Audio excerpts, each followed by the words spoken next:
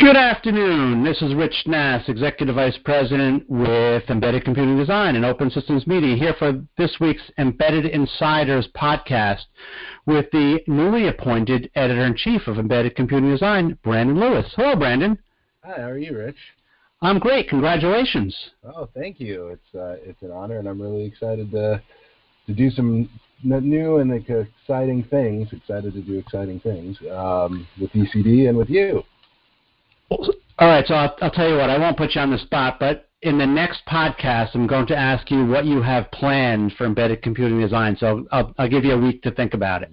I already got a lot up my sleeve, so a week will be more than enough time. Okay, that's great. For this week's podcast... Wait, we're brought to you by the Trusted Computing Group.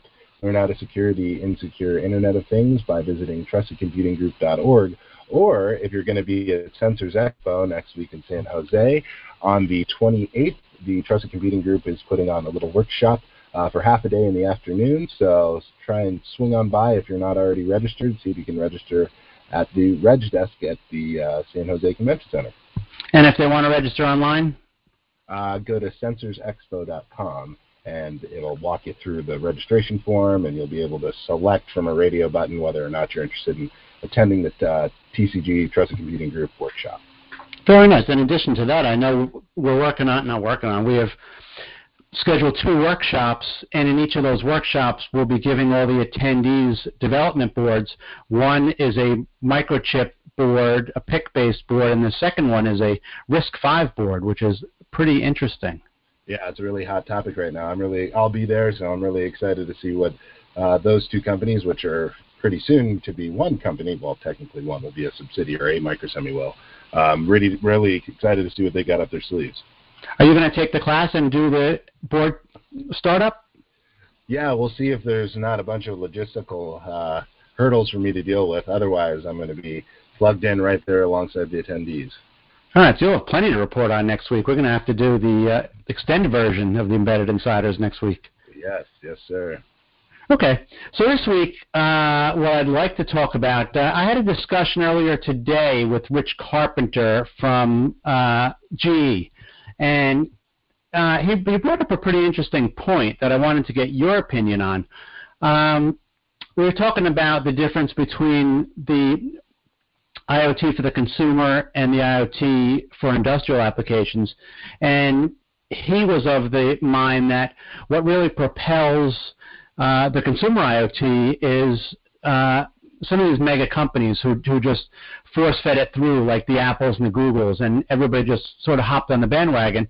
And for the most part, they did the right thing, and it worked out great, and we have this really interesting consumer IoT.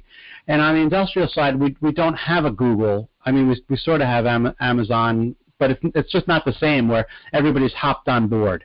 And I was asking him if he thought there would be somebody like that to hop on and push people through, and he said no.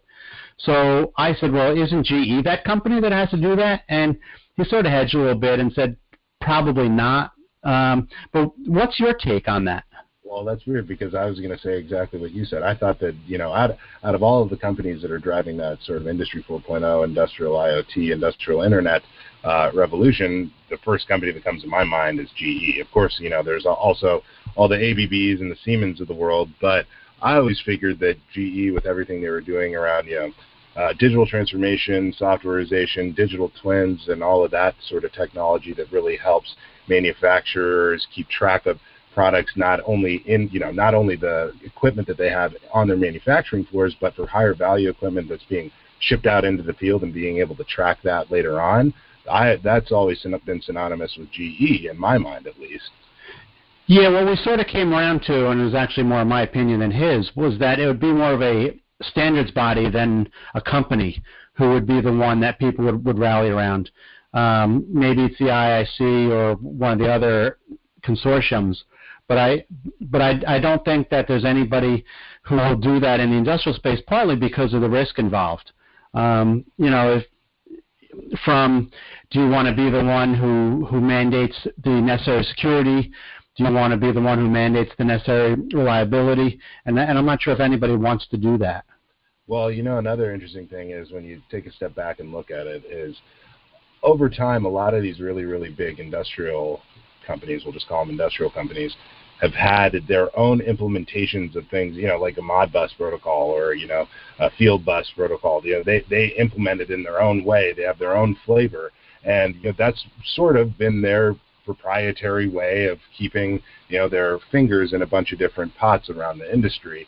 And going to a more standardized approach, which is probably what's going to be necessary for the industrial IoT, is uncommon. It's a change in thinking.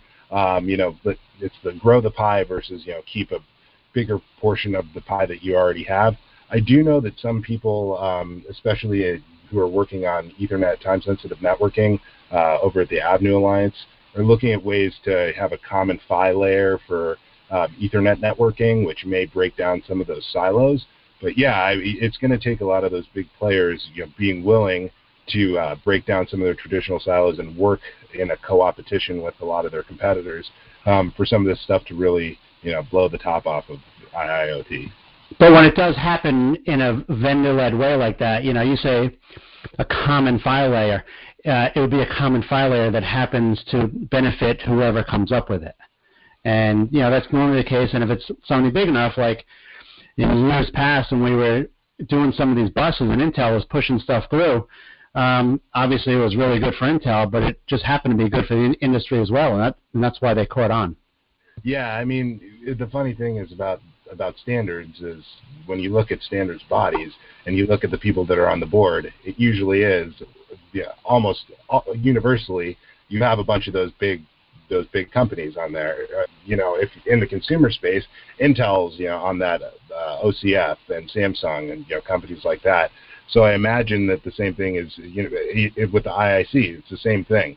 A lot of big industrial type companies are on those boards and driving the decisions that way. So either way, the standards is sort of an abstraction of what a lot of those big companies want to do. So if you ever think, why would somebody want one of those thankless jobs on those standards bodies, there's your answer. Yeah, exactly. Very good. Okay. That wraps up our Embedded Insiders. I'd like to hear what the embedded community has to say about what we just talked about. It's sort of controversial, about as controversial as we get, I guess. Oh, there are a couple more controversial things, like who's better at golf, me or you? Just disclaimer, I just finished my first ever 4-round of golf, so Rich has a little bit of a head start, but I'm coming for him. I do. I have way more years than I would ever admit to anybody playing golf, but I look forward to being out there with you. Yep, see you on the links. Absolutely. We are brought to you by the Trusted Computing Group, the folks who secure the insecure Internet of Things. See them at www.tcg.org. Have a great week, Brendan. You too, Rich.